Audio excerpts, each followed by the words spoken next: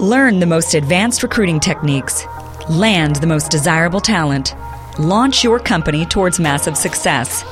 This is the Hire Power Radio Show with Rick Girard. Boom! Interview qualification is a two-way street. So each individual brings a unique perspective to every interview conversation, yet most interviews focus on what you can do for me almost entirely from a skills perspective. So people want more of a what's in it for me before they join your company. Today's quote: though we have desires or bold goals, for whatever reason, most of us don't think we can achieve something beyond what we're qualified to achieve. Any idea who said that, Mr. Greg Terrusian? You got it right this time. Is that Simon Sinek? Yeah, it's Simon Sinek. Second time on the show is a charm, right? Yes. Yeah, got it. Got it in one. Plus, I talk to you quite a bit.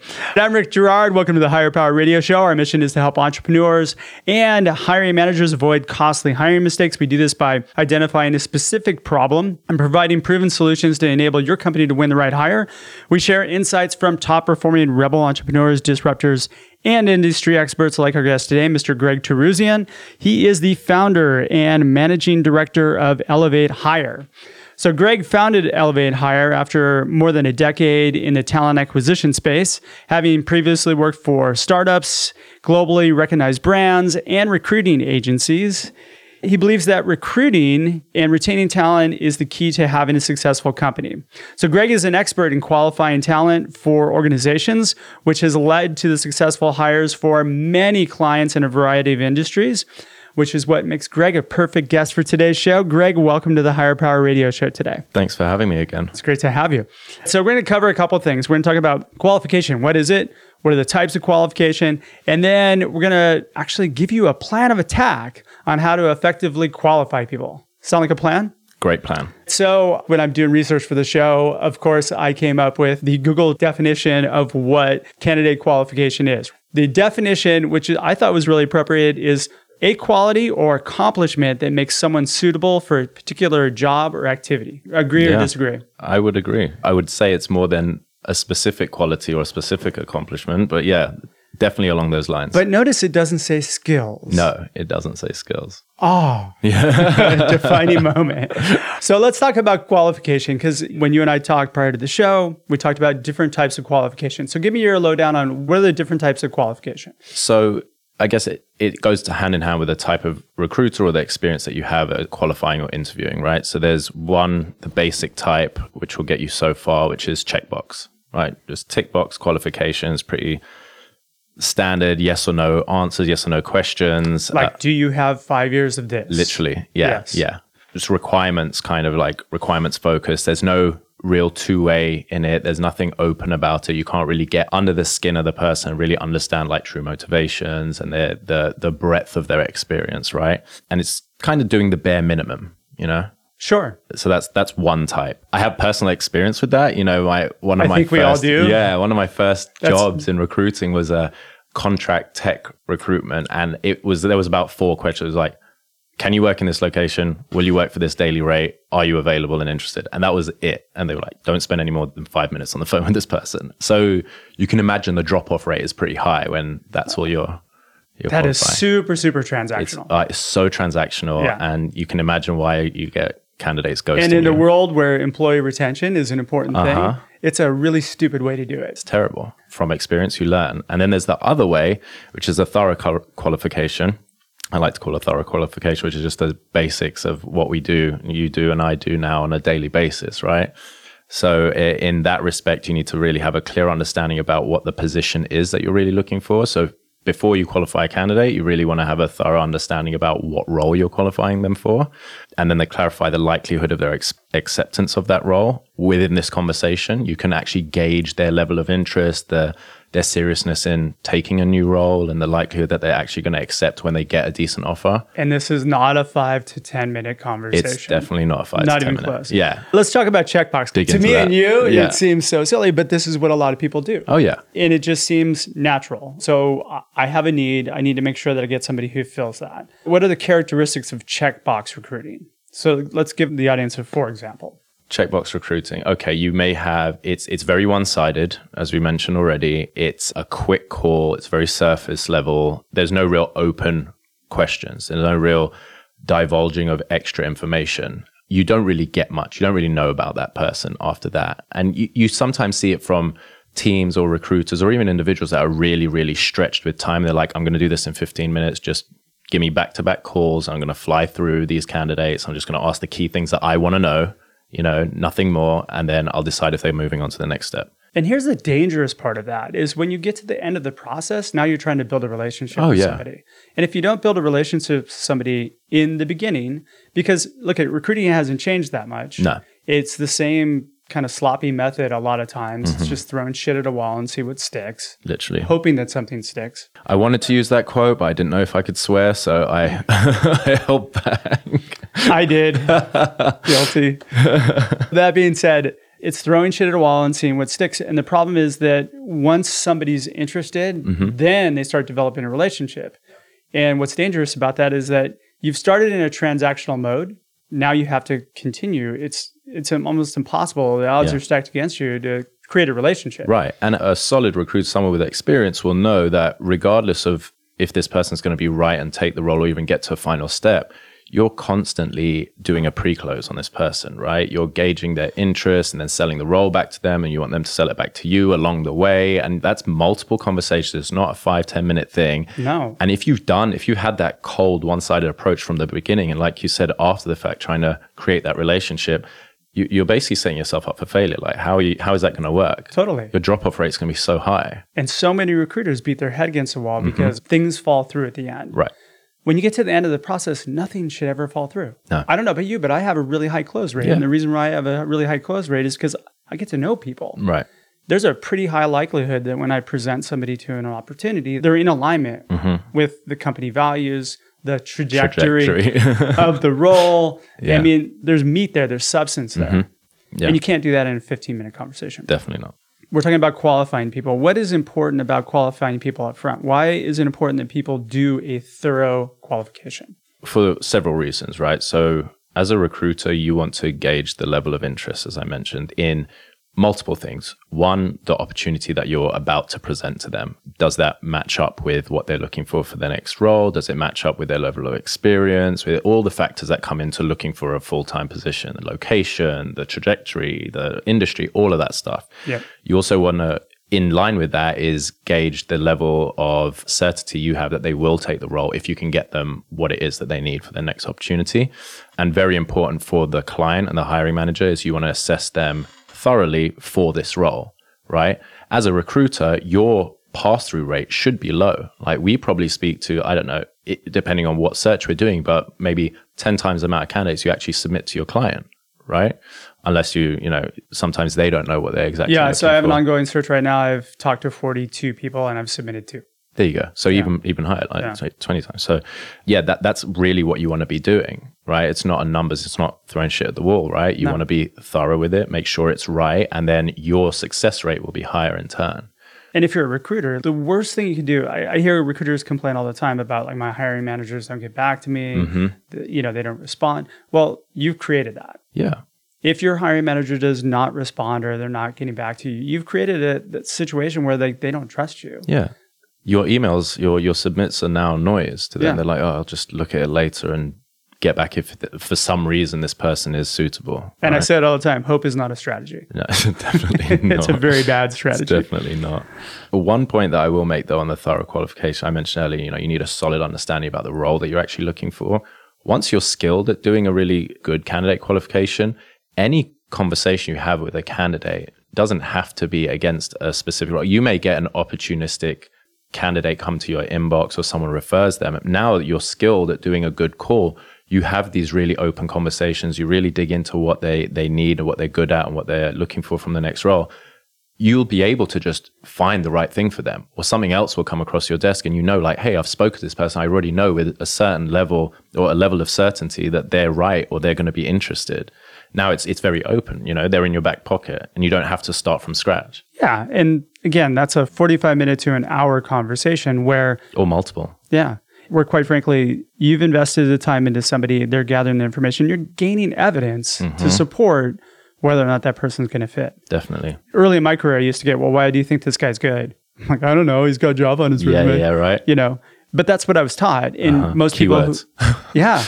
I remember my old boss used to say, it's buzzwords and bullshit. Yeah. Just if the buzzword's on there, send it over. I'm like, okay. So I had no clue for probably the first 5 years of my career.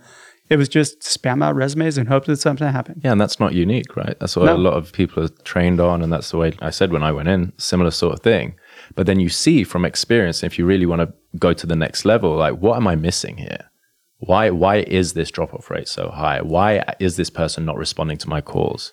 I've got them what they want, right? Now they're disappearing on me. So. Exactly. All right, you're listening to the Higher Power Radio Show. I'm Rick Girard. For our podcast listeners, we're going to take a quick educational moment from our sponsors.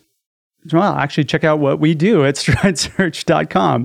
You'll find additional content, resources, and information on how you can book me to speak at your next meeting or conference. Our guest today is Greg Teruzzian. Greg is the founder and managing director of Elevate Hire, and we're talking about qualification. Now, qualification is also a two-way street. By the way, when you're talking to candidates, they're qualifying you. They should be, for sure. Well, most of them are now today. We mentioned earlier in the show, recruiting really hasn't changed that much. It tends to be cookie cutter, but the people have. And you have to evolve those people that you're trying to recruit. It's not a company market.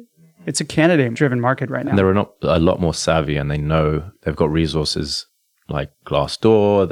They can do their own research. They can find hiring managers themselves if they really want to. People have access to information they didn't have beforehand. So you as a recruiter should be doing the best job for both candidate and client. What should determine whether or not you should call somebody and qualify them? That's a great question. Yeah. So if I'm a hiring manager or in-house recruiter or wherever it may be, I'm going to look at this person's profile. Depending on the role, you might be looking at their GitHub if it's a tech role, as well as their LinkedIn or their resume. Most often than not, it's going to be the resume or LinkedIn. You want to see that their career trajectory is there, the longevity of their employment is there, if this is a full-time role and if it's important to you as a client. I think first and foremost, you have to decide what's important to you as an employer. Do you mind that they've worked in various different companies in the last 2 years and had short stints? If it's a project management role or something with a long development life cycle, probably a red flag, like they haven't seen it through, right? Or they've worked in a consulting company, or they've been a contractor. Is that important to you or not? You would just want to assess the likelihood that this person's a good fit, just eyeballing. Sure. Right? And that goes into industry, right, as well. Well, when you're talking about LinkedIn profiles too, I like to find the LinkedIn profiles that are the crappiest ones. Mm-hmm. Because the crappiest ones are usually the busy people that don't have time to update their LinkedIn profile. They've either just got their title and they've been there for 6 years and they haven't put their promotion on there or something like that. Sometimes they don't even have their title. Mm-hmm. They're also what hiring managers need to understand. They're also the hardest people to get in touch with, right? So if they're like, well, I can find all of these people. It's like, yeah, but because they don't update their LinkedIn, it means that they're not on their LinkedIn, right? They're not going to accept your request. They're not going to respond to a message or whatever. So you have to be a bit more creative about how to get their contact information or reach out to them. Get it, yeah. Yeah. And we've talked about on the show different ways to do that. But yeah. So as I mentioned, longevity of their career and of the roles that they've had, term of employment, and then the trajectory as well to show that this person, again, depending on your organization, do you want them to be driven? Do you want them to want to move up the ladder and take on more responsibility? Or are you happy with someone being in their focused role, sitting in a corner and just cranking away at work, being an individual contributor? How important are recommendations? Personally, I think recommendations are important, but to your point, the people who are the busiest, who don't maybe see the value or never have in LinkedIn, they're not going to have recommendations. But I like to look at them if they're there. Yeah. If they've had maybe five years ago and nothing since then, you just want to look at what's their career been doing since then, right? Or if they've just got one. But again, I don't think a lot of professionals update their LinkedIn page. They don't. It's a nice data point if it's there. True. Right? Seeing what other people say about someone is very valuable. So you mentioned the checkbox process. How do we avoid having a checkbox process? What do we need to do to get out of that mindset and move to a more effective qualification method? So first and foremost, I would say your mindset for the call needs to change, right? If you're a recruiter or hiring manager, you're about to do this qualification call, you don't want to go into every call hoping that this is going to be the one, because you can lie to yourself, right? You can say, I'm just going to ask the bare minimum And it's likely that this person will fit that, right? You can like, oh, great, all right. As maybe hope is not a good strategy, right? As a inexperienced recruiter or someone, you're like, I just need to get more candidates through to my client. I just need to get them more resumes, and you'll end up lying to yourself. And like we said, the drop-off rate's going to be high. And by the way, that mindset is so wrong. It's so wrong. It's not about more. No. And you got to teach your hiring managers, if you're a recruiter, that that's not the right answer. When I go in, that's one of the biggest hurdles that I have with a lot of companies. They want to see candidate flow. I'm like, look, you're going to see 4 people from me and you're going to hire one. I go, I don't submit a lot of candidates. And when I do, they're on par. Yeah. My job is to save your time, not to have you wasting a bunch of time on bad interviews, bad resumes, or them jumping on LinkedIn themselves to look for people or whatever it may be. You're like, let me do all of that work. Or do that with them. Yeah, you can do that with them and show them what the pool looks like. But if you're an entrepreneur and you're doing this yourself, if you're a DIY guy, right, and you don't have the money to do it, go on LinkedIn, do what we do. And you can call me or Greg and we'll teach you. Yeah. Super easy. Teach you, yeah. My biggest hurdle is chasing people down. It's taken me on average 7 to 10 calls or points of contact to get somebody to respond. Yeah. And, I've had people, I tell the story, it took me 31 days to get this one guy on the phone that I placed last year. Yeah. A lot of it is educating your client as well, right? Yeah. I'm not just going to send you everyone. There is a ramp.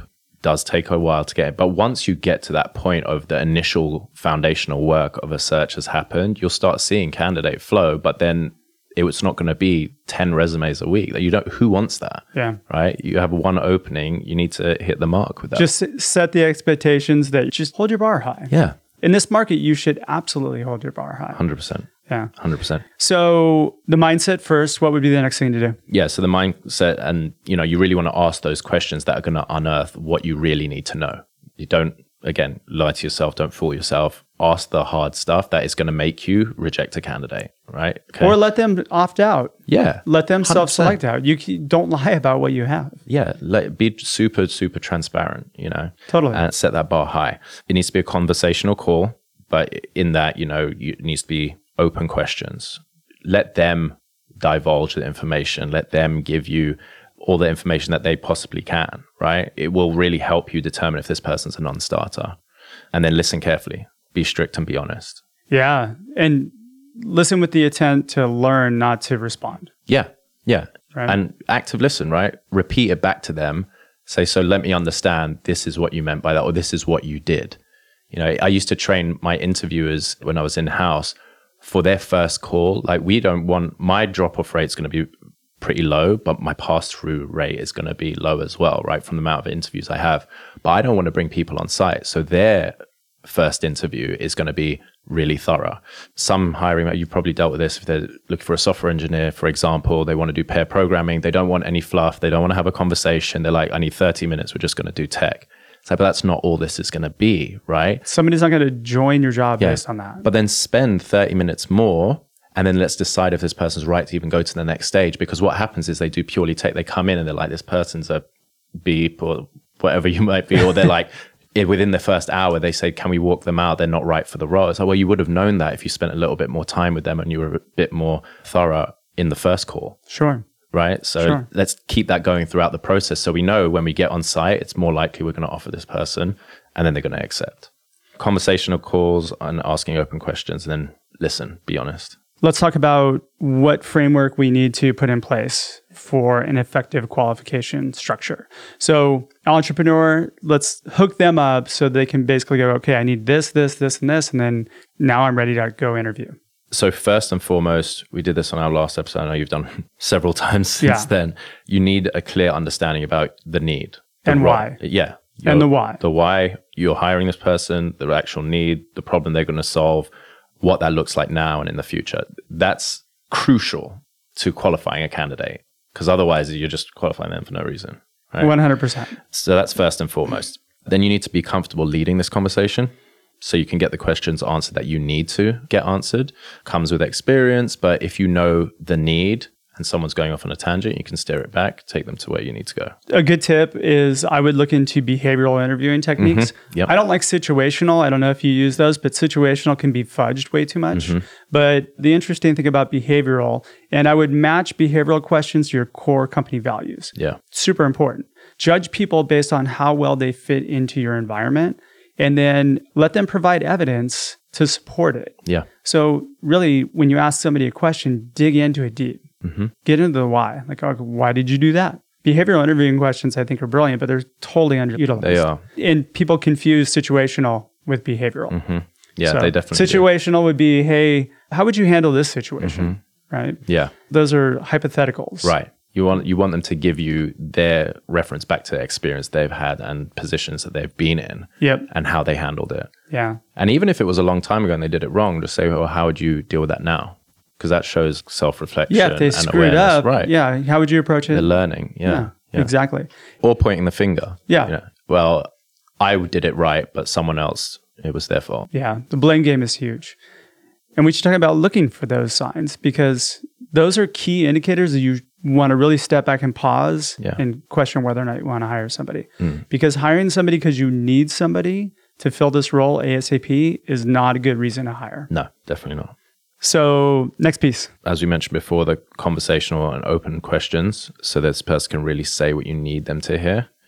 And then I really like to, and I always do, and have for years, is have a form, sort of like a template for what my questions are going to be and my calls are going to be, how they're going to be structured, the questions I need to be answered, but don't read from a script. Absolutely don't.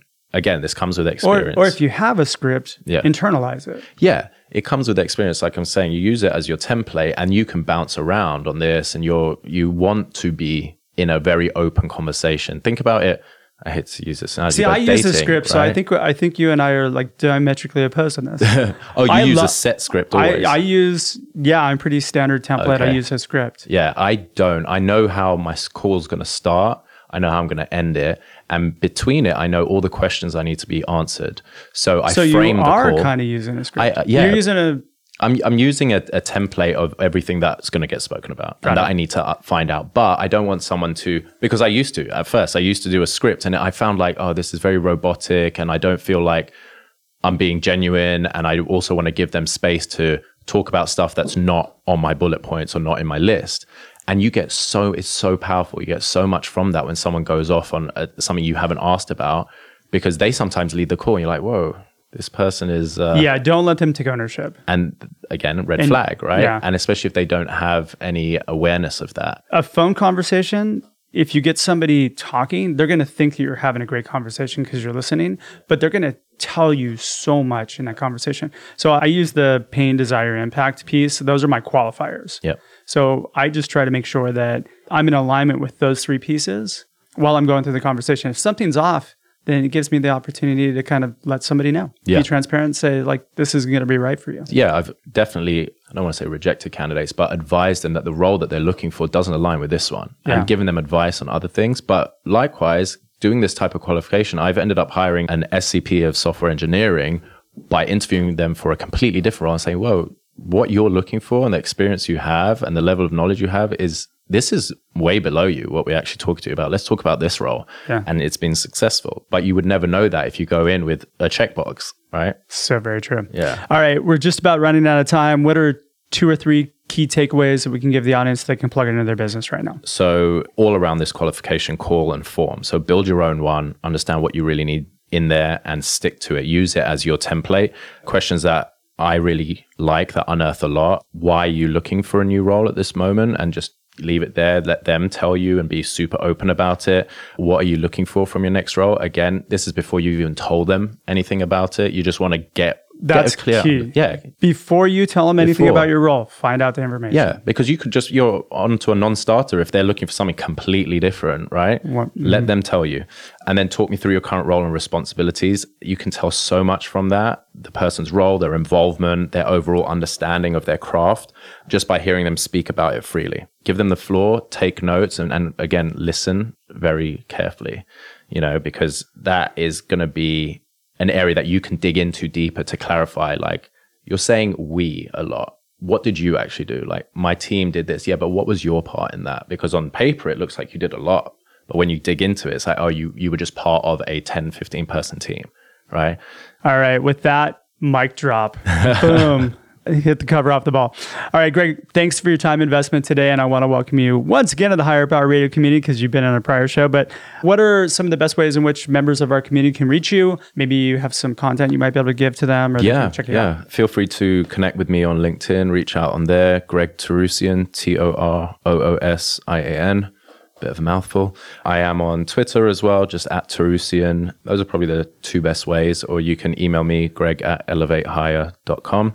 Be happy to share qualification calls, forms, and if there's availability that works out, we can have a chat. Perfect. Well, I want to thank our listening audience for tuning into this week's episode of Higher Power. Quick thanks to our team, our engineer Decker, our producers Andrea Ballin, Shanti Ryle, and Ayla Gerard. If you're listening to the podcast, please subscribe, review, and share. We're listening and we love your feedback. After all, the show's about you. You can join the Higher Power Radio community at Higher, that's HIRE, Power, POWER, radio, RADIO.com, or you can drop me an email at rick@stridesearch.com. Hey, tomorrow we have a special LinkedIn Live episode we're going to be doing with Scott Hamilton. He's the president and CEO of Executive Next Practices Institute. So tune in tomorrow. I'm your host, Rick Girard, and you have been listening to the Higher Power Radio Show. Aloha. Thank you for listening to Higher Power with Rick Girard on OC Talk Radio.